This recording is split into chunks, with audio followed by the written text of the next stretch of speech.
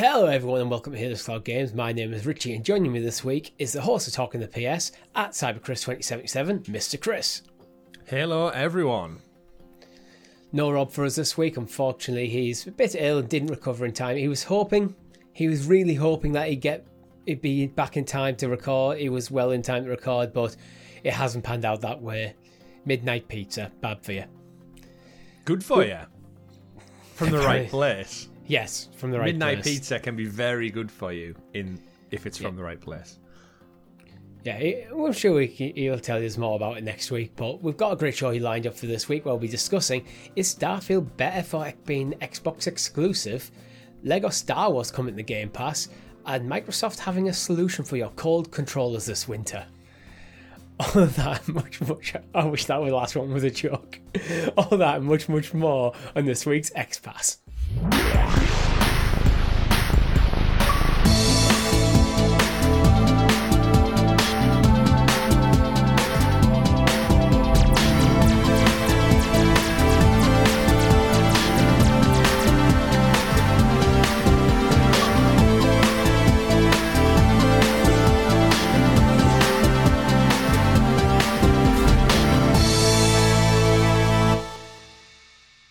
Before we get into it, if you haven't already, like the video and subscribe to the channel or your podcast feed of choice with notifications turned on so you're kept in the loop of all our great content here over at Helix Cloud Games, such as Talking the PS, where we break down all the PlayStation news in the cloud every single Tuesday on YouTube and podcast services. Cloud Quest, our cloud gaming discussion show, which usually drops on a Friday, but we're actually bringing this early this week, so dropping on a Wednesday, also on podcast feeds and YouTube. And the reason we're doing that is because on Thursday evening, technically Friday morning, we will be live streaming alongside the Game Awards. So you've got all that to look forward to this week. And we'll probably play a bit of Battlefield in amongst there because our last stream ended by Chris's computer dying. Yeah, we'll get back on the Battlefield. Yeah. I think you suggested during our last recording we'll play some games heading into the Game Awards. Just to kind of wake us up a little bit and get us ready for all the hype moments. It's like, I think, is it like a 1 a.m. start or something, the showcase starts UK time? Pre-show 12:30. So we might get an hour or so of gaming in before just to keep us awake. Mm-hmm. Get the juices flowing before like in the inevitable 3 or 4 hours of advertisements and getting hyped. For hopefully it's going to be a great show. Before we get into it, Chris, have you been playing anything interesting this week? So over on the Xbox world, obviously Battlefield 2042, had a great time with that. I again feel like I could have performed better during our live stream. The playing a shooter through Xbox Cloud Gaming, not as crisp and clean as we know as the Stadia version was, but there was definitely parts during that which I didn't do terribly bad, but at the same time I felt like my reactions were limited down to just a delay. It felt like there was a delay in the gameplay, and I haven't played many first person competitively to the cloud, and this is the first one where I think we did quite well as a team, but definitely room for improvement, so I might rethink how I approach that. And aside from Battlefield 2042, I've also played Lost in Random as well. I checked that out using Game Pass, which of course EA's little indie title that was made in partnership, similar to It Takes Two, funded by EA. It's the one that takes place in the kind of, what I would describe it as, if you've ever seen Roald Dahl's James and the Giant Peach movie, it's like that, the game. Obviously without the Giant Peach and those characters, but in terms of like aesthetics, it's a very Tim Burton-esque inspired kind of world you're in, where it's got such a really good concept, Richie, is everyone in this world of random is based on like the roll of a dice. They've got this kind of big mythology about the dice rolls are important, and you all start on like a different level. So there's six town, I think, there's Foresville, and basically you aspire to be number 6 on the roll of dice, and that's where the queen lives and she oversees everything. And random rules is kind of this like chant that everyone says. So every time you say random rules, everyone has to recite it back to you like some kind of like religious mantra. And at the beginning of the game, you and your sister, called Odd and Even, which I appreciate as well, is it's a 12th birthday, and on your 12th birthday you get to roll the dice, and if you whatever you roll, you go and live in that part of the world, like level 1, 2, 3, 4, 5, or 6. But you want to be one of the 6s because you get to go live up with the queen in the fancy place, and basically it sounds like bureaucracy in the way we live with different working classes and rich and such. And I can't hear you anymore. You've done something to mute yourself. Yeah, so it's very very random, very class structure, but based on pure chance more than any other it's traits. like it reminds me of kind of like Hunger Games in terms of the districts and the way it's laid out, but then it's got that Roald Dahl grimy aesthetic. Really endearing. The characters are like cute, whimsical so far, and all I'm doing is just exploring the world and kind of figuring out a way to get my sister back because she rolls a 6. And you kind of fear that 6 maybe isn't as good as it sounds like it's going to be. Met loads of weird characters like a giant fish creature, again, very James the Giant Peach inspired, like insects, bugs, creatures. But I've only played about an hour and a half so far. I'm about to stumble across, I think, the Dice character, who's your little sidekick in the game. But it was one that I just checked out on Game Pass, and I'm having a perfectly pleasant time with it so far. That sounds good. Sounds really interesting. As for me, it's going to be a long slog of both God of War and Pokemon because splitting my time between them and watching the World Cup, and I've just bought a new guitar. Like, man of many hobbies right now. I haven't actually been in the gym this week because I was just knackered, to be honest. Back on that next week. But yeah, good. So it's going to be a little while. Now I think about it, this is probably why it takes me so long to get through games. Because I just have so much other stuff I have interest in, so... That's good. Variety is the spice of life, as they say, so... It is indeed. But you know what is the spice of life, Chris? You introducing us to the excellently exuberant, excavated Xbox expose, a.k.a... The news. I actually forgot I was going to do that again in Rob's absence. It always catches me out, and then as soon as you start saying that line of Chris, would you? It's like, oh shit. But this one's not even in Rob's absence. This is you've done it. I know, every single show. But in my mind, I still just forget. I'm not used to the routine of that yet. Yeah, the only difference in Rob's absence was I covered it for Talking the PS tomorrow. That's true. But either way, nailed it. Anyway, first news. As always, our news is brought to you by our Helix Heroes, where you can join for as little as 99p over on YouTube. Shout out to our newest heroes, Dwemer and Brenton K. Thank you very much for subscribing. We'll see you in the chat. I don't know where I was going with that last bit. We might see them in the chat. Yeah, we'll see you in the chat. We know we have a lot of lurkers out there who watch these shows and think, like, I like these guys, I support these guys, I listen to them. Where you at? Where you at in the Discord? I'm actually, I'm a lurker. That's you don't get to. Oh, you mean for us? No, not for Helix Cloud Games. I was going to say, like, you don't get to be a lurker for Helix Cloud Games. You should be actively out there. Oh yeah, I'm totally a lurker for Helix Cloud Games. Here I am hosting the show. You lurker, horse lurker. You know what? Next week I'm just going to hide under a desk and just shout.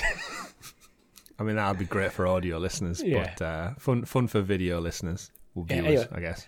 First story, Xbox adds more perks for Game Pass for December. More perks? Because, well, what last month... doing with all these perks? So, I'm just going to read through them quickly. Apex Legends, you're getting the grapple gun weapon charm, a golden grapple gun weapon charm. 3 months of Apple Music, 3 months of Apple TV Plus, Sniper Rifle bundle for Halo Infinite, MVP Pack Drop 2 for Multiverses, November member monthly bonus for Phantasy Star Online 2 New Genesis, RuneScape Arrival Starter Pack for Smite. Nothing major in there, but it's nice to see they keep adding new perks and stuff. I think the Apple TV stuff is probably the biggest one for me.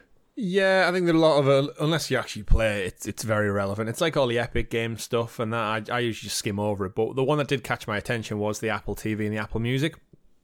Not so much Apple Music, because I'm very much a Spotify kind of guy, and I have been for probably well over a decade now. And that probably lends itself just more to the way Apple Music isn't as accessible on Android devices, which I've also been for many years now. So I think I mentioned last week that the Apple TV app is you can't download it it's on the Android store, but you can't download. I mean, I can't. It's to my limited. Samsung. Yeah, it's not. If I go to the App Store now, my S22, it's there and all its like information and images and stuff, but I can't actually download it to this device. Same for my tablet. Annoyingly enough, I'm sure that's something they'll change eventually. But yeah, for whatever reason, when I go to it, it's just not there to download. Yeah, I was talking about this similar stuff about Apple with some people at work the other day, and it's just like even like the Apple Watch, there's limited functionality on Android. So unless you have an Apple phone, you don't get the full use of this device. Yeah, I really hate that. It's like if I'm buying a device, I expect full functionality of the device because you're not getting a discount or anything. You're paying the same amount. But my issues with Apple aside, that aside, the 3 months Apple TV, definitely don't sleep on that one. I'm watching Ted Lasso at the moment, off the back of my Welcome to Wrexham hit from Rob's recommendation. Enjoying that. And also Prehistoric Planet, which is David Attenborough narrating over a dinosaur documentary in the vein of Planet Earth and Blue Planet in his documentary series. So David Attenborough, legend unto himself. Dinosaurs, cool as fuck. Put them together with like modern day CGI and graphics, and wow, great casual viewing, I'd say, in the background. Yeah, so I was thinking about it, but I decided I'm not going to activate it. The reason being because it's just one more thing to remember to cancel in 3 months' time, and I'm not going to. And realistically, I'm not going to use it. That's future Chris's problem. But I have put a reminder in my phone. But if we get to this show in like middle of March, and I'm like, damn it. Forgot to cancel it. But yeah, great. Some decent stuff. I'm going to check out probably some of the... I signed up to it specifically now to see what their Christmas offerings was as well. See what movies they've got on there, see if there's anything unique. I think there's a new Ryan Reynolds one out with Will Ferrell. Might be worthwhile checking out. I'm not sure. But yeah, I don't probably intend to keep it beyond the 3 months, but it's good from what I've got so far. And it's free with Game Pass. Just another add-on that you wouldn't expect to have with a gaming subscription. But hey-ho, I'm watching TV off the back of it. It's nice to have these little perks built in. Indeed. But something that we're definitely getting that to Game Pass is Lego Star Wars, the Skywalker saga. That's awesome. I might do a stream of that one. I think you should. We could do a stream of that one. Because you aren't that overly fussed on the Lego games, but you are a Star Wars fan. And it does have drop-in, drop-out co-op. Yeah, I've never really played them. They've just never... Yeah. I look at them and go, yeah, that's fine if you're into it, and then I'll just move on. They just don't... I don't see anything in the games that makes me want to go, oh, I should give these a go. But I hear good things about them, so I was like, well, it comes to Game Pass. Yeah, I mean, you don't have to pay for it. It's on the cloud, so we could just jump in and check it out. I'm in this perpetual problem with Game Pass. There's all this cool stuff going, but it's like I don't have time to play it. Test it out. Yeah, Lego Star Wars Skywalker. I mentioned it on... I can't remember one of our shows. I was going to try and get the Platinum, and it was far too much. It was asking for far too much of me in terms of collectibles. But in terms of a game, I do feel like there has been better Lego Star Wars games. This one had all of the potential to be the best, and I know it was revered by a lot of people as the best.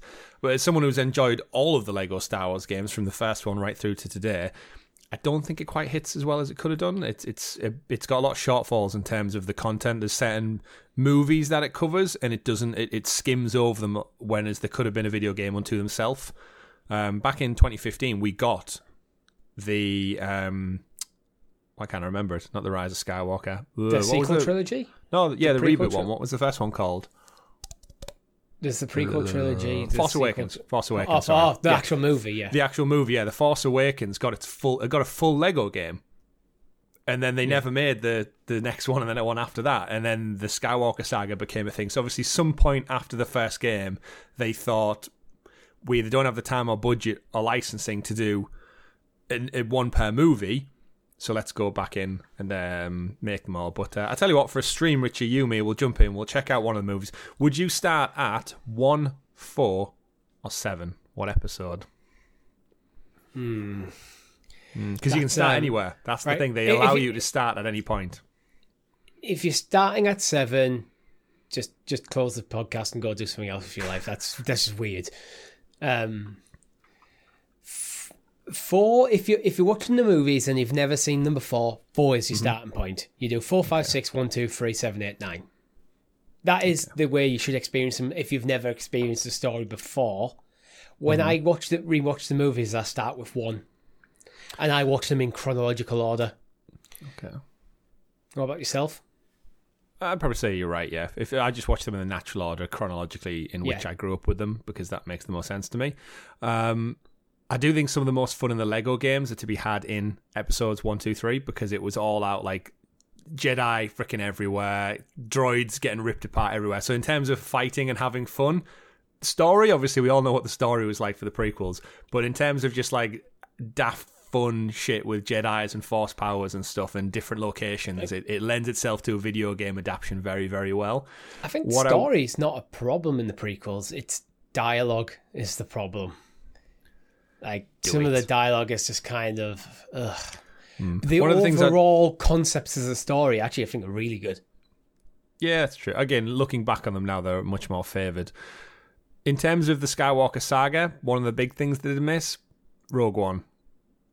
Should have been DLC, should have been story expansion. It's just the skins for Rogue One, like some of the characters, but the opportunity to tell the Rogue One story within Lego, missed that opportunity there. Because again, it's not part of the Skywalker saga, but I need to watch Rogue One again.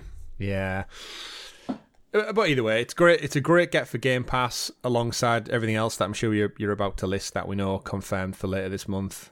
Yeah. And I'd love to get in, because I've been talking about Lego games for like 3 years on this channel now, and I've never actually played one on stream, so there's an opportunity. Yeah, and it's coming to cloud, console, and PC on December the 6th, so you can pretty much play it wherever you can play Xbox. Moving on to our next December Game Pass game, and that's Hello Neighbor 2. Hello Neighbor 2. Yeah, this one was exclusive, isn't it? Or timed exclusive. It was revealed at the Xbox Showcase about a year and a half ago, because when we were covering Stadia, we thought with them getting Hello Neighbor, Hello Engineer, and whatever else is in the Hello universe, we were surprised to see that this one actually wasn't coming. Can get it on PS5. Okay. So if it was exclusive, but it was a 2021 release, so it might have been a timed exclusive. Okay, that was probably what I'm thinking then. I'm not entirely sure on that one. I'd have to do research, which... Okay. Yeah. Oh, actually, is it? Oh, no, it's... Google's saying initial release date 2021, but the Steam store page, which it takes me to, is December 6th, 2022. So maybe this is the end of the exclusivity window. Okay. Perhaps. Again, I don't think you and me share that much love for the Hello Neighbor universe. No. Like, we had a little bit of fun in there, but it's nothing to write home about in terms of like the best horror multiplayer franchises and such. Yeah, it's one of them when we're like covering Stadia stuff. It felt like they were determined to turn this into this massive thing. It's like, and we were just kind of sat there like, but why? Yeah. Like, plus, they persistently spell neighbor wrong, so yeah. Damn evil neighbors can't even spell things correctly. But moving on, other games coming this month to Game Pass. Chained Echoes. I'll openly admit I have not heard of Chained Echoes before. Have you, Chris? Any looked into this game at all? Chained Echoes, no. This will be up on December the 8th on cloud, console, and PC. Valandis is at war. The three kingdoms have been fighting for centuries. Peace seems to be no option, and yet a magical weapon of mass destruction leads to a fragile one which won't last. Prepare yourself for an adventure in a full world full of wonders, magic mechs, charming characters, airships, and vicious foes. Will you be able to make peace everlasting? This appears to be like a big JRPG, which is why I've not paid that much attention to. It's more in your street, this one, than it is mine. It's more of a throwback to like a PS1 SNES sort of era JRPG, pixel art, turn-based. I might have to check this out. Yeah, it's definitely more in your wheelhouse than it is mine. Yeah. Although being a JRPG is probably 800 hours long. That's also the downside. That is the downside of being a JRPG fan. Mm-hmm. But moving on, we have Metal Hellsinger coming December the 8th. Up for a few Game Awards, actually. Metal Hellsinger. It is, yeah, for audio specifically. Looked like a fun one, this one. It's kind of it's been classed as like a rhythmic metal vengeance game. First person kind of Doom meets AC/DC, I guess. It's a rhythm game version of Doom, basically, isn't it? I should clarify that this is coming to Xbox One. It's already on Series X, S, and PC. Yeah, it only came out in September, right? It's not that old of a game, so you're getting quite a recent release. Did it launch directly onto Game Pass? It might have done. Why would it be? Isn't it coming? Oh, I see what you mean. So it's coming to Xbox One Game Pass, so it's all right. So yeah, it most likely has been on Game Pass for a while. But tricking us with that marketing, looking like we're getting something new. On December 13th, we're getting High on Life. Also to cloud, console, and PC. Yeah, previously a Google Stadia exclusive until they shit the bed on that one, and then now it's coming to Xbox as an exclusive. Justin Roiland, guy, of course, of Rick and Morty fame. It's the one we've seen where you've got the talking guns and the showed extensive. This will be at the Game Awards, I feel like, this week, because of it's been at pretty much every Jeff Keighley thing so far. Looks fun. I'm hoping it's not too long of an experience. I'm hoping it reviews quite well, because I do appreciate Justin Roiland's humour. But I wonder if it extends to a video game for a prolonged period of time, or will it get frustrating very quick? A 20-minute episode of Rick and Morty once every now and again is fine. And if you're playing 10, 15, 20 hours and your gun just doesn't shut up. Yeah. And it sounds exactly like Morty. I think it great on me. Yeah, there's a few of the VR titles they've done are absolutely hilarious, and they're fantastic, and jumping into those worlds and experiencing them with those voiceovers and that type of comedy, as you said, in small doses, very funny. But there were parts even in the VR game that I played where I think there's one random level you pop up in a forest somewhere, and there's a little guy who looks like a cloud in a tree, and he pops up and he's like got a typical like Rick and Morty inspired face. He's just like, "Hey, who the fuck are you?" And you just stand there. He's like, "Get the fuck out of my forest. This is my forest. Fuck you. Hey guy. Hey, don't touch that. That's mine. Fuck you. Fuck you. Hey." He basically gives you a torrent of abuse while you're trying to figure out this puzzle. And it's funny because there's a guy in a tree swearing the hell at you. And it's funny, but like you said, if you get stuck or you can't solve the puzzle, it just becomes relentless. So if this is the gun or the weapons or the creatures in it for a full, 15, 20-hour experience, it could get quite frustrating or irritating very, very quickly. However, I feel like done right, this could be a very unique shooter with a lot of comedy. I think it's guaranteed to be a unique experience. And apparently it is. In an interview with Pure Xbox, it was apparently the director, Mike Fridley, said it's probably about 10 to 12 hours for the main story. And if you want to see everything the game has, about 20 to 25 hours. Yeah. I wonder if for me personally, I think Justin Roiland's style of humour, I think would grate on me in that length of time. Yeah. The VR game I was talking about, if you want to go watch it, it's Accounting Plus.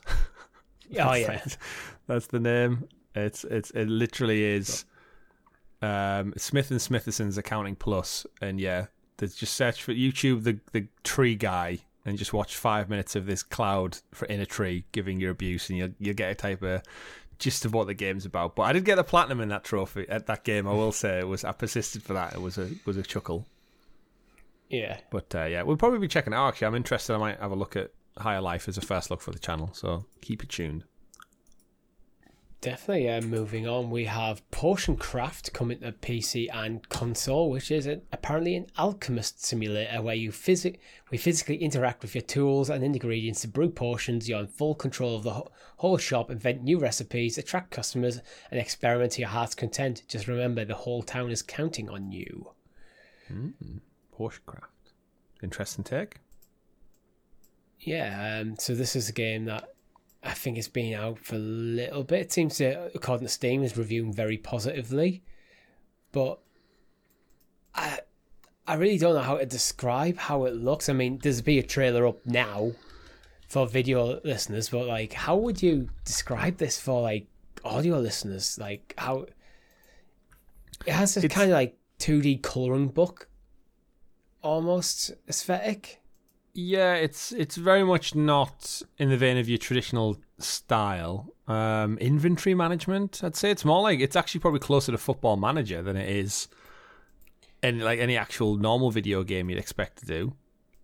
You've got your inventory, you're mixing stuff, you're balancing alchemy, you're using ingredients, and there's some kind of like visual storytelling going on at the same time. It all seems to be done pretty much via text or through like your menus. So it's not like a Merrick's Market style thing where you're running the shop and you're running around crafting stuff on the fly to deal with your customers.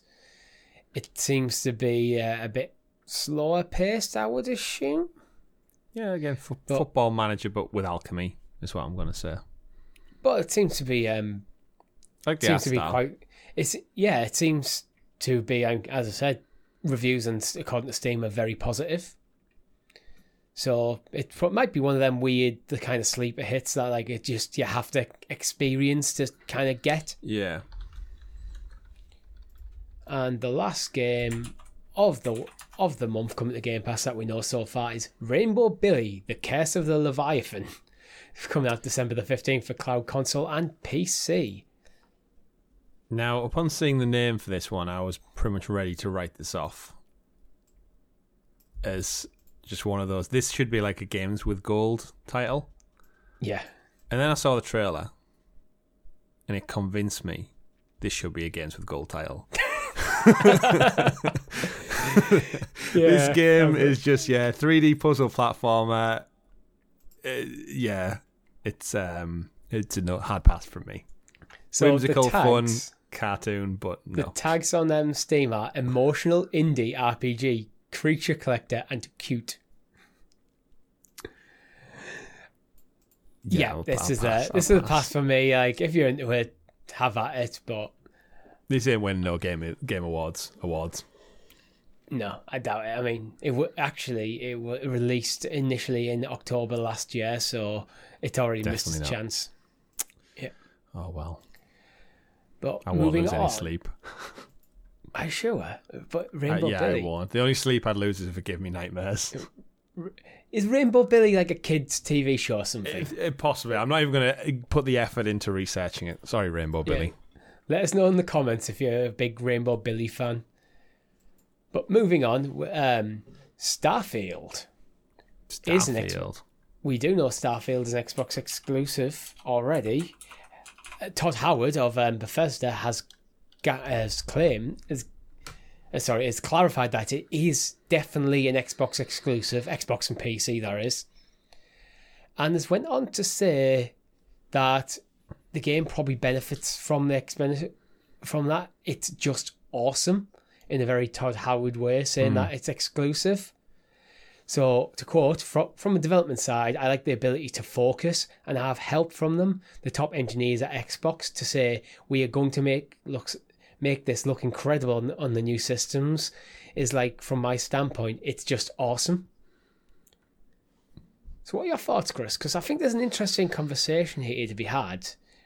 Yeah. Because we usually look at exclusivity as anti-consumer, but no, I think when you own the studio, you can't really criticize them for that kind of behavior anymore. And with Starfield being a brand new IP, it's no surprise. I think getting it ahead of things and clarifying that it's going to be exclusive. I think they've been smart with Starfield to not really muddy the waters or explain that it could be going to PlayStation. It might be. They've pretty much been quite explicit from quite early doors now that it's only coming to Xbox. And from my point of view, having never really played a Fallout game or a Skyrim game or anything like that, is this is my first Bethesda game I'm really going into on launch day, like hype, and the fact that it's a brand new IP is, I think, doing wonders for me from an outside point of view, where unlike you and Rob have played like many hours of Fallout, and especially you with Elder Scrolls, Morrowind, Skyrim stuff, you've got that kind of legacy with Bethesda to bring into it. I've got none of that, really. So looking at Starfield, I'm like, hell yeah, let's just make it the best it can be. I'm glad you're saying it sounds awesome and you're utilising the tools that you've got. Obviously, it got the delay, rightly or wrongly so, last year, which has pushed it back into 2023. But I'm just genuinely looking forward to seeing what, because it seems to be it's garnering that kind of hype, whether it's merited or not, that kind of Elden Ring had, where I feel like a lot of people are bigging up as it's going to be their biggest game of next year. And I do look at it sometimes and think, why? Like, what have they actually shown you to say, like, why the hell should Starfield be as big as it's made out to be? But obviously it's coming from Bethesda, but then was the last Fallout really that great? Was Fallout 76 that great? Really? No. Fallout 76 was a very, very different thing. Is my worry is if they can get rid of the Bethesda jank that has always been endearing in the past, that I think with Fallout 76 it hit a tipping point where people were like, right, okay, Bethesda. I think conceptually Fallout 76 is kind of broken from the start, like not having NPCs in the world. Yeah, but in terms of Bethesda, they've always got that pass for like glitches and bugs have always been funny, and it's like, ha, that's just Bethesda. And I think Fallout 76 showed them that goodwill in today's day and age of video games only goes so far. And I think that was the breaking point where people were like, no, come on, get your shit together. Put a bit more polish and quality into your game, which is, I think, hopefully what they're striving for with Starfield, is to take their quality level up a notch. And as someone who's going to be in on the door day one with Game Pass, first ever Bethesda game, I hope they can tick all those boxes. I hope Starfield absolutely smashes it out of the park, because Xbox need it as well, let's be fair. They need that exclusive to rival Sony's first party. You know what? I actually have no hype for Starfield at all. Wow. The thing is, my expectation for this game is Skyrim in space. And if you told me that as a concept in 2011 when Skyrim came out, I'd be all about it. Yes. But I've had like I'm 10 years old. I'm 11 years older now than when I played Skyrim. I've had this big open world, you are the character sort of RPG. I think I might have just moved on from that a bit. Oh, no. And we don't really know that much about Starfield, to be honest, apart from basically Skyrim in space. In space. So if it is just like a more polished, like newer version of like something like a Skyrim or Fallout, but just in a different setting, I think it might feel a bit lackluster, because I want to see some bit innovation in the genre a bit. Yeah. It'll be quite telling with how it impacts Game Pass, because this is kind of the point of all of the money Microsoft invested in acquiring Bethesda. This is the first game to really have to pay off. It's got to show return on investment in terms of time in the oven, scope, cost. This is the game they want to bring people to Game Pass to play, rather than paying $70 for it up front. Yeah, I think it'll sell. And a lot of people still play Skyrim even now. So it's like, I mean, that's why they keep releasing it on everything they can, because people keep buying it and keep playing it. So I think it'll sell. I think a lot of people will be really excited by it. But I think it's been so long in the oven that my interest in the game like that has just kind of waned over time. Wow. Well, so there you go. So long-time Bethesda fan, not interested. Not really a Bethesda fan. I wouldn't say I'm not interested. I'm lukewarm. I need to see more to really get me hyped. It just gone Bethesda doing another open world RPG, well, open galaxy RPG in this case. And then there's stuff like the potentially procedurally generated planets and stuff like that. I just find that sort of stuff kind of No Man's Sky-esque.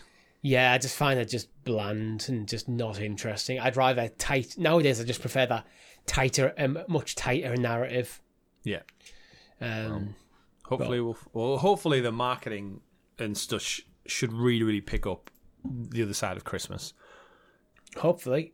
But it does feel like this is the first kind of like few beats in the marketing push. And do you expect to see this at Game Awards? Yes. I do. I think if Xbox have any presence, this is the game they push. I think they're very well aware between Starfield and Redfall, Starfield is the definitive frontrunner for Xbox next year. It's entirely possible next week on talking to PS, next week on X Pass, I'm going, you know what, I was wrong about everything I said last week about Starfield, bollocks, I'm all in. that penny could drop and you just go, oh wow. Yeah, but I hope it's a successful Xbox. So I mean, if it's coming to Game. Is it coming to Game Pass? I think it is, isn't it? Yeah, well, it's exclusive, so every first party title's day one. Well, there you go. So I'll definitely be playing it because there's no reason why I wouldn't. But another game that I will be definitely playing, and I've just noticed in the doc I've named it wrong, is the remake of The Witcher 1. We have a bit more news on this now. And was this Canis Majoris, that one of the projects that had a code name, and it's already been like proven what the code name was. They've already let that cat out the bag. Yes, yeah. Well, it was just announced. I think it was announced that they were remaking this game like a couple of weeks ago, maybe a month or two ago now. CD Projekt Red did like an earnings thing where they basically revealed the whole slate of. Yeah. This was Polaris. Yeah. This is the one that's been siphoned out to a third-party support team. Yeah, there's two things we know about it. One, they're expecting it to be at least 3 years away. So, don't Seems expect... about right. Yeah, I mean, basically, they've told us they're working on it. But they're also turning it into a fully open-world game, like The Witcher 3, where the original Witcher wasn't. It was like... You know how like Sonic Frontiers is kind of be pushing this kind of open zone concept? Mm-hmm. That is actually, when you look into it, it's just existed for a long time. This was kind of what every game did before like open world took over. Mm-hmm. It's basically, that's how The Witcher was. Like you'd go to areas, so you'd have a map in that area, and then you go to the next map, and then next map sort of thing. Yeah. But it seems like they're just filling in the gaps. I mean, that's if you're going to do a modern reimagining of a game from 2007, it needs to come with some modern sensibilities, and I think people's expectations of The Witcher very much are prevalent on just The Witcher 3, yeah? So if you go and remake this and want this to do well, if it's anything less than close to the original Witcher 3 game, you're probably going to upset a lot of people who are expecting that, because, again, I don't think the general public have no concept of time frame, and that the original Witcher was an old game. So releasing it and no doubt marketing it as like the brand new entry in the Witcher series, it needs to come with that. So yeah, story driven of course, single player, but making it an open world RPG, and I think polishing and bringing up to date those things only bodes well. As someone who never played the Witcher series at all, I've put many hours into The Witcher 3, but I always kind of got distracted by other things. But this Christmas, I'm going to go all in on the next gen update version of The Witcher 3 and fully kind of embrace this IP, because I really enjoyed the TV show until Henry Cavill leaves, and I probably won't. Yeah. And I've got intrigue for the books. Giving this version, The Witcher 1, the original, in its best form ever, is perfect for me. That's what I want. That's what I want to see them do to it. How about yourself? Yeah, I'm in mixed feelings. I don't mind like games nowadays where you go into an area, you explore that area, then you can move on to the next area, and they're just kind of maps just like link up with load screens. I'm not necessarily against that if it's done well. I mean, when I played Tales of Arise last year, that game was kind of like that, and I love that game. And it is sometimes nice to have these like a bit more condensed areas, so I can just, as someone who does like to poking every nook and cranny. Yeah. Like condensing the area so there's no like wasted area in the map where I'm just wandering over, looking, there's nothing there and nothing there. Mm-hmm.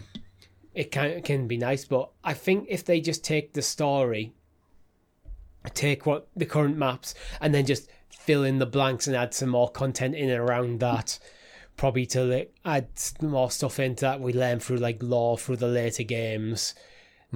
I think it could be I'm really looking forward to this, because I never finished The Witcher 1. I played quite a bit of it.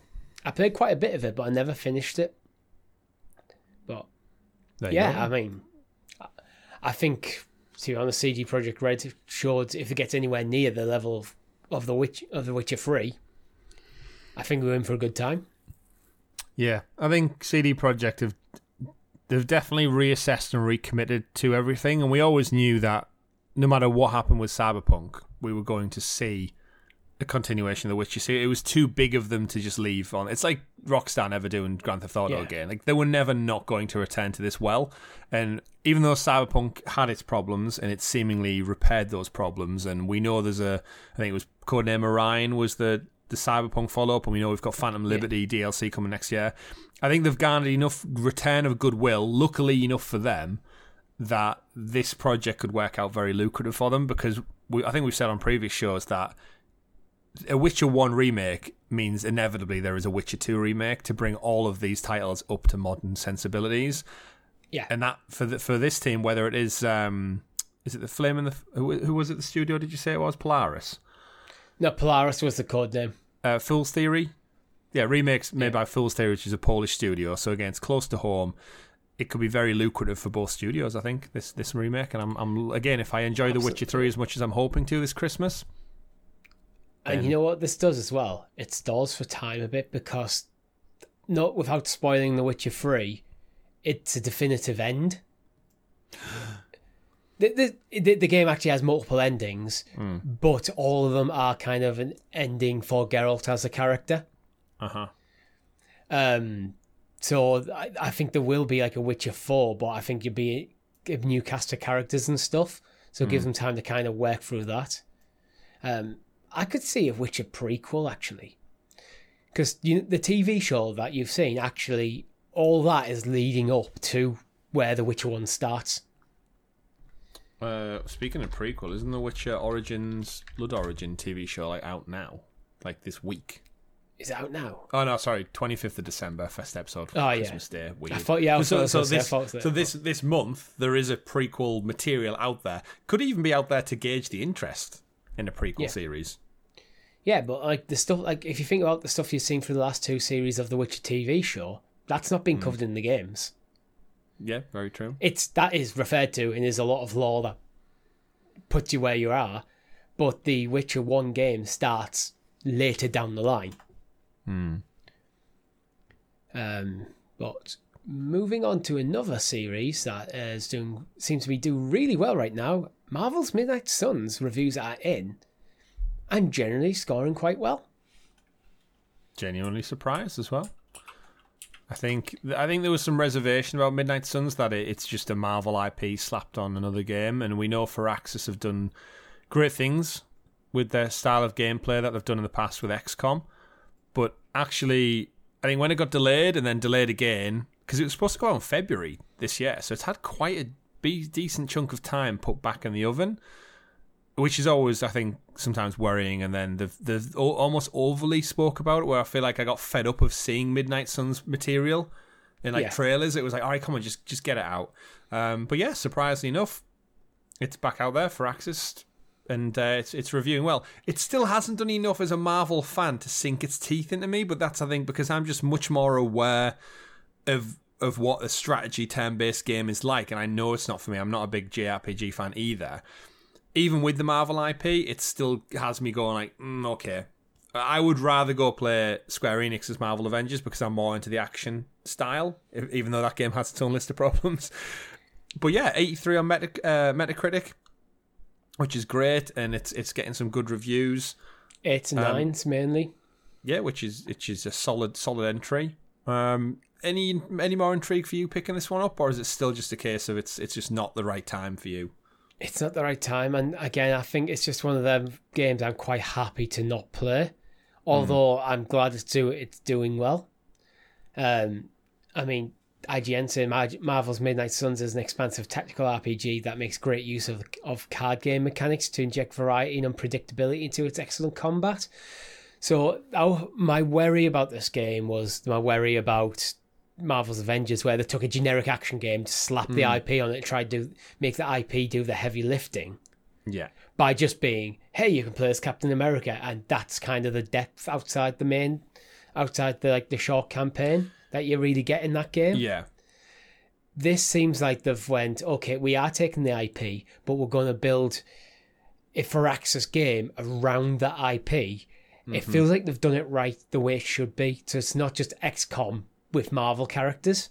It is a fully fleshed out Marvel game in the style of XCOM. Yeah. So, there are some things in there that I think critically they've said they could have been better. I think some of the not open world, but the exploration within the mansion house that you live in is coming to some criticism for being very basic like PS2, PS3 era of exploration, and you find yourself doing tasks that aren't really relevant to the characters. But I think in its entirety, it sounds like it's a great strategy game with a Marvel IP on it. So again, if you're out of a Marvel fan and you're an XCOM fan, then this is probably like everything you want to possibly see out of a game. But it's just nice to see that the Marvel property is being licensed, I guess, from this point of view, intelligently. Like, obviously, they've had a few blips and mistakes, but if you look at Midnight Suns and then you look over at what Insomniac are doing with their titles, and we know we've got the Star Wars stuff being, obviously not Marvel, but the Star Wars stuff being licensed out, it seems that since Dynasty Studios brought everything in-house, they seem to be partnering very smartly. Yeah, and it seems to be paying dividends. Like, I still find it weird that a weird decision to give a multiplayer online games as a service style game to Crystal Dynamics, who are known for like single player, like quite linear, like the Tomb Raider games. That just, again, I think in hindsight, that's clearly was not a good fit. Yeah, I think they knew that as well. Which is why the single player stuff was really fun. Yeah, I would have just had a Kamala Khan game. Yeah, quite like happily. straight up. If they just made a Kamala Khan game, I think they would have had a better game on their hands. But Midnight Suns, it feels like for Firaxis, they've really thought about how the style of games that they make, these strategy RPGs, and how the IP, how they should work well together, rather than just slapping one over the top of the other and calling it a day. Yeah. Which, it's probably harsh to Avengers, but that's how it came across. Still going. Winter Soldier DLC out last week. Yeah. Do you think Winter Soldier will be the last? I'm still waiting on that She-Hulk that was leaked by the voice actor, but I really don't know. I really don't know anymore. Unless it's going to have it's either going to have a big announcement at Game Awards where it's like, this year we're going hard with new content, story DLC, supporting the game bigger than ever, which I don't think they're going to do. That should have been this year. Like, it feels that's a game that like was pretty much dead on arrival, and there's been a life support for almost its entire existence. At some point, you have to turn around and go, we're done. This is it, guys. But the fact that they haven't announced that they're not going to be making any more content yet, I don't know. I really don't know, because it just feels like, can you have a resurgence in that game at this point? No, I think it's missed the boat. Yeah. I think it's too long. Even like long-standing fans of the game like yourself is like, can you see a route back? No. Yeah, I don't think I could. I mean, I was a lot more critical than you, because I find that just button mashy, just action gameplay. If you're a fan of it, it's probably just best to just get Midnight Suns now. It seems to be the better game. Very different game, but it does seem to be, as it stands, not played it, but it's reviewing better. Moving on to Soccer Story. So Soccer Story is confirmed to come to Game Pass. And I cannot find my link. Soccer Story, got a new trailer. It's dropped. It's coming to game. It's available now. Is it on Game Pass right now? I believe it is. Yep. So get another look at the colourful, charming world of this comedy open world RPG about saving the world with a soccer ball. I mean, they spelled football wrong to start, but don't start them, Richie. I think it's good timing, actually. It's not good time because the USA just went out of the World Cup this past weekend. So yeah, but there's more to the world than the USA. Yeah, but you're joking about calling it soccer and football. England are still in the World Cup. They are. They beat Senegal 3-0 from our predictions. It was 2-1. Hopefully, it's 2-1. Well, we'll find out. But yeah, I'm optimistic. Yeah, I like the art style and Soccer Story. It looks fun. It's almost like if you took. It feels like a Switch game. Yeah, it feels like a Switch game. I don't know why, but I want this on my Switch. I mean, you could play it on your phone with the cloud, make it look like Nintendo Switch Razer Kishi combo. The screen on my phone's too small. It's not quite the right format. Anyway, But any interest in Soccer Story? Giving it a check out? I might check it out for a little bit. It's not really my vibe at the moment. I think I love the art style. I like the concept of what they're going with the title, and obviously it's on Game Pass, so it might be just one like Lost in Random that I just look at one day and go, yeah, I'll give that a bit of a look. But if I want to play some soccer or football, I'll play FIFA. Yeah. Not that obviously it's trying to be FIFA, but you know what I mean. If I've got the itch to play, they're not in the same niche, but yeah. If I'm watching the World Cup and I've got the itch to enjoy football in any capacity, I'm probably just going to play FIFA. You know, I've heard good things about like the Sports Story games. I think it was a Golf Story reviewed quite well. I think Soccer Story is probably a bit more my alley in terms of just the interest in the sport. Yeah. But I might check it out. This might be one of the little thing I jump into over Christmas. If I've finished God of War in time. Dabble away. But continuing onwards now, Bethesda are bringing out a new mobile game. Fallout Shelter 2. As it stands, we know it's unclear which of its franchises is going to be on. It could be a Fallout Shelter 2. No, I enjoyed Fallout Shelter, actually. I enjoyed Fallout Shelter. Fallout Shelter is the most time I've put into any Fallout game. It's the most time I've put into any mobile game. Have you heard of Marvel Snap?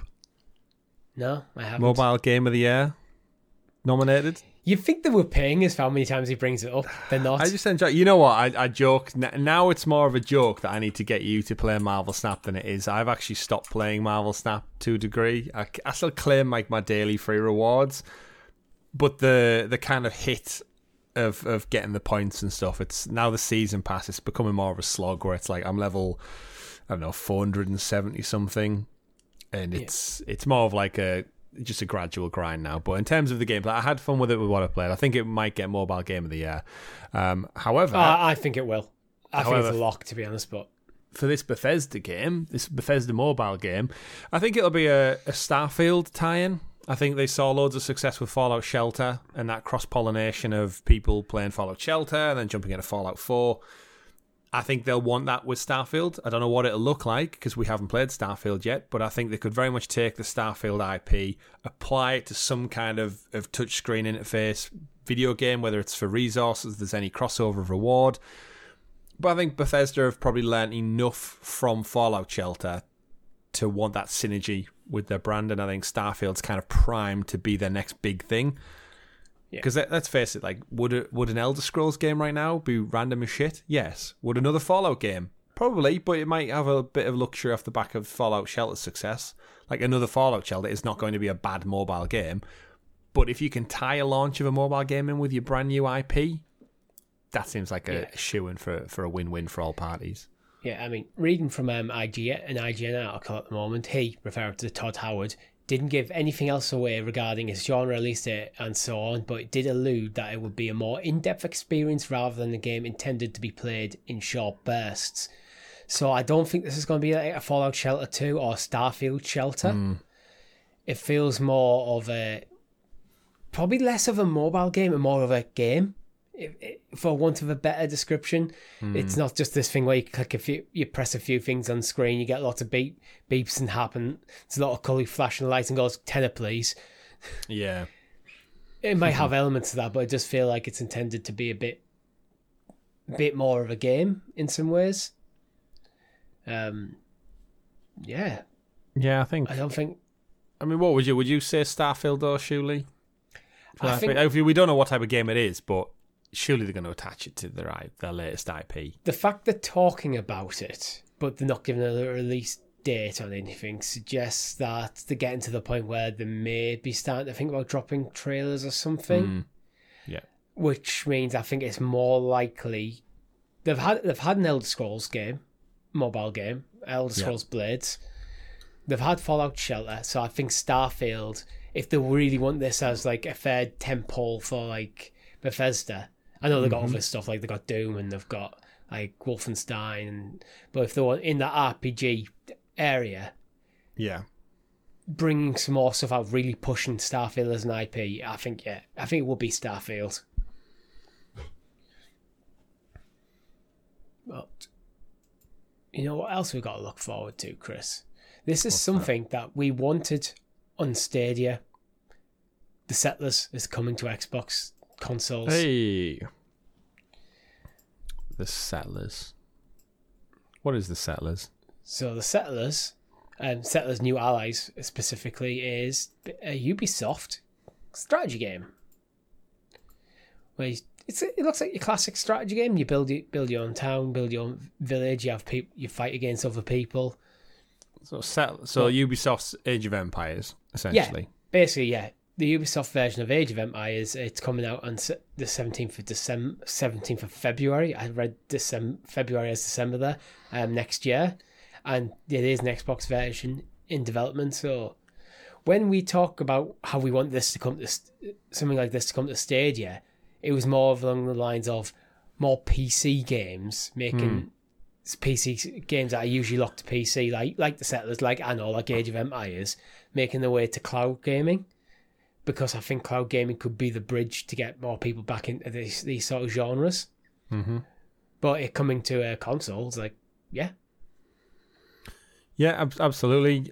Big Age of Empires fan, of course. I've mentioned it many times on the show. Never played The Settlers, but it's obviously been around for well over a decade now. Well, decades, I should say. I think it's coming up on 30 from its original. It's kind of like a little mini reboot reimagining. This particular game, it got delayed from earlier this year. It was in beta.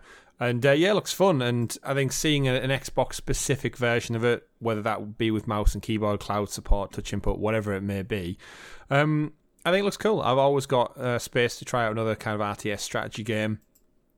And hopefully not too long. Well, we know we're not too long to wait now. February's just around the corner. Weirdly enough, right off the back of the Age of Empires console version in the January.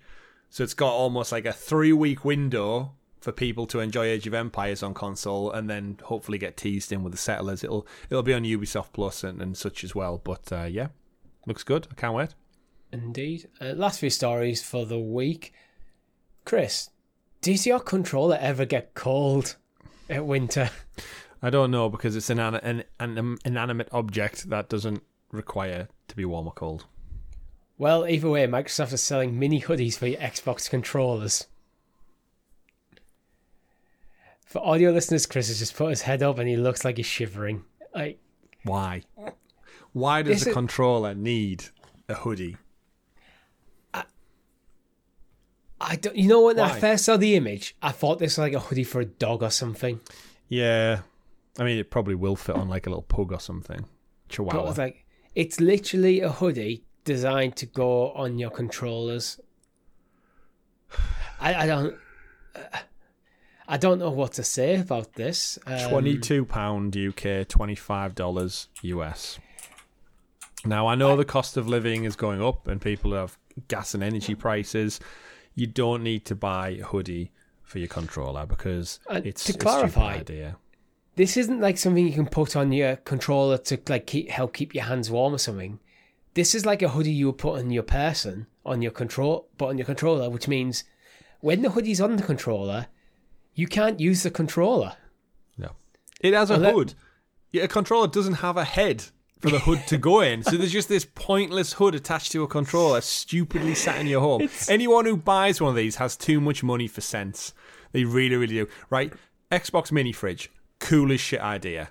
Both literally and figuratively. It has a function. Yeah, it has an actual function and it looks cool. It leans into the Xbox Series X. Is it overpriced? Aesthetic. Yes. Yes. Is it too small to actually fit any relevant amount of drinks in? Yes. Also, yes. Is it cool though? Yes. It's a novelty. Yes. But it's a functional one. This is not. This is just landfill. This is just stuff to go into a landfill eventually. Yeah, when we talk about waste, this is waste. This is one of the things you put on your controller once, then after a week of take a picture, and after a week of having it, you'll get sick of it and you'll chuck it in a bin. It will end up in a landfill. Like, absolutely. The best thing that can come from these mini controller hoodies is if they fit animals. If I see like a hamster rocking one of these or a small dog, maybe I'll look at it and reassess my situation on it. Selling it as a hoodie for your controller. Then just make it for a pet, one specifically for a pet. But, yeah, there may be more like legal problems if the dog chokes or suffers or whatever, whereas I guess selling it as a hoodie and then stupid consumers put them on their animals, then they could be like, well, it was never designed for an animal. It was designed for a controller for some reason. What is this, team? Right, someone over at Xbox design team, go home, you're drunk. But this is not just... This is being okayed by the higher-ups at Microsoft. This is one of them things you would get in like a swag bag at a commercial event from the Microsoft team. They're like, oh, here you go. Here's your branded pens and sticky notepads and I don't know, whatever. And you get this out and be like, oh, what? Okay. Thanks, I guess. Yeah. And it would stay in a drawer, in a box, in your loft for many, many years. Or you just throw it out. Yeah. Don't get it. Don't understand it. What's the point? Yeah. So I mean, I could come up with 20 things in the next few minutes better than this idea for Xbox branding team. You can pre-order it until the 15th of December, and it looks like it's going to launch in mid-February. So if you've got £22 to spare, that you just decide, I just want to get rid of this on one of the most useless pieces of anything you could have, and you don't want to buy a new game, you don't want to put the savings, you don't want to spend this on a Christmas gift for someone or give it a charity, you just want to waste it. There you go. Like, I'm looking, Richie, at the Xbox Gear store. Master Chief Funko Pop, $16.99. Cheaper, infinitely worth more visually. Yeah. Halo 20th anniversary playing cards, $17.99. Yeah. Cheaper, also worth more. Classic original Xbox fleece crewneck sweatshirt, £32. Better. T-shirts, hats, snapbacks, mugs, cups, pens, pencils, stickers, console pins, phone cases. All of these infinitely better than a thing. You're missing the point, Chris. All them things, they have an actual function, which makes them terrible, because it's about selling stuff that doesn't have a function that looks good on Instagram. Yeah, it really do. Some cool shit on this website, though, to be fair. Should we buy one for Rob? Grounded hoodie. You wouldn't know what to do with it. I really, really, really wish Rob wasn't ill right now, because I would love to see his reaction to this story. Oh, I mean, we can always ask him next week. Look at that Age of Empires logo engraved on a wine glass. That's cool. That's cool. Like the font for Age of Empires lends itself to drinking wine very well. I'm not sure I'd pay £18 for a wine glass. No, I wouldn't either. Cool too. You know what? I found another terrible one, but it still serves a purpose. There is an Xbox crossover with King Ice, which is, I think, a jewelry brand. It's for a Sphere logo necklace, which is gold plated with an Xbox logo on. It's like a gold chain necklace. £97.99. Extortionate, but you know what? It still serves a purpose. It's fashionable. You could wear it. Yeah, it's jewelry. It's like... I'm trying to think of any other products that just don't serve any sort of function. I mean, there's a park, you can buy a Parker for your beer. But then if you're holding your beer, at least it keeps your hands off the cold can. Yeah, so it's got a hood as well. There's a hoodie beer warmer thing, jacket. Maybe we're going all wrong with this. Maybe the controllers, in fact, are sentient and they do get cold. Yeah. I'm sure they could give you some kind of hardware spiel where it's like keeping the batteries inside warm will prolong their battery life. But we should probably just leave this here before we go on our crazy ramblings. Yeah. Spend your money on a video game, folks. Get Game Pass for 2 months. you know what you could do with that £20? Get 20 months of being a Helix hero. You could, yeah. You really where could. You can get early access to like Cloud Quest and to talk in the PS. And occasionally other stuff that sometimes we do early access to our first looks and stuff, and sometimes some behind the scenes content we do the odd bit here and there. Tangible value. Yeah, that's what you'll get from us. We've tried to give you stuff for your money that, well, yeah, has more function than a controller hoodie. But that's all we have time for this week. If you like the video, sorry, I say controller hoodie and I just can't keep a straight face. If you've liked the video, make sure you hit the like button and subscribe to the channel, all your podcast feed of choice with notifications switched on, so you can check out all our great content. Talking the PS every Tuesday, YouTube and podcast services. Obviously, X-Pass comes out on a Monday, YouTube and podcast services. Cloud Quest usually a Friday. moved it this week to Wednesday because it's the Game Awards prediction episode. We want to get it live before the showcase. We'll be watching the Game Awards at the early hours of the morning on technically Friday. We might be playing a bit of Battlefield before on the run up to the show. We'll keep an eye on the YouTube channel for links for all that stuff going. And if you want to join the conversation even further, you can in the comments below or in our Discord server. Links are in the description. Thank you very much for watching. My name's been Richie. I've been Chris. Game with warm hands.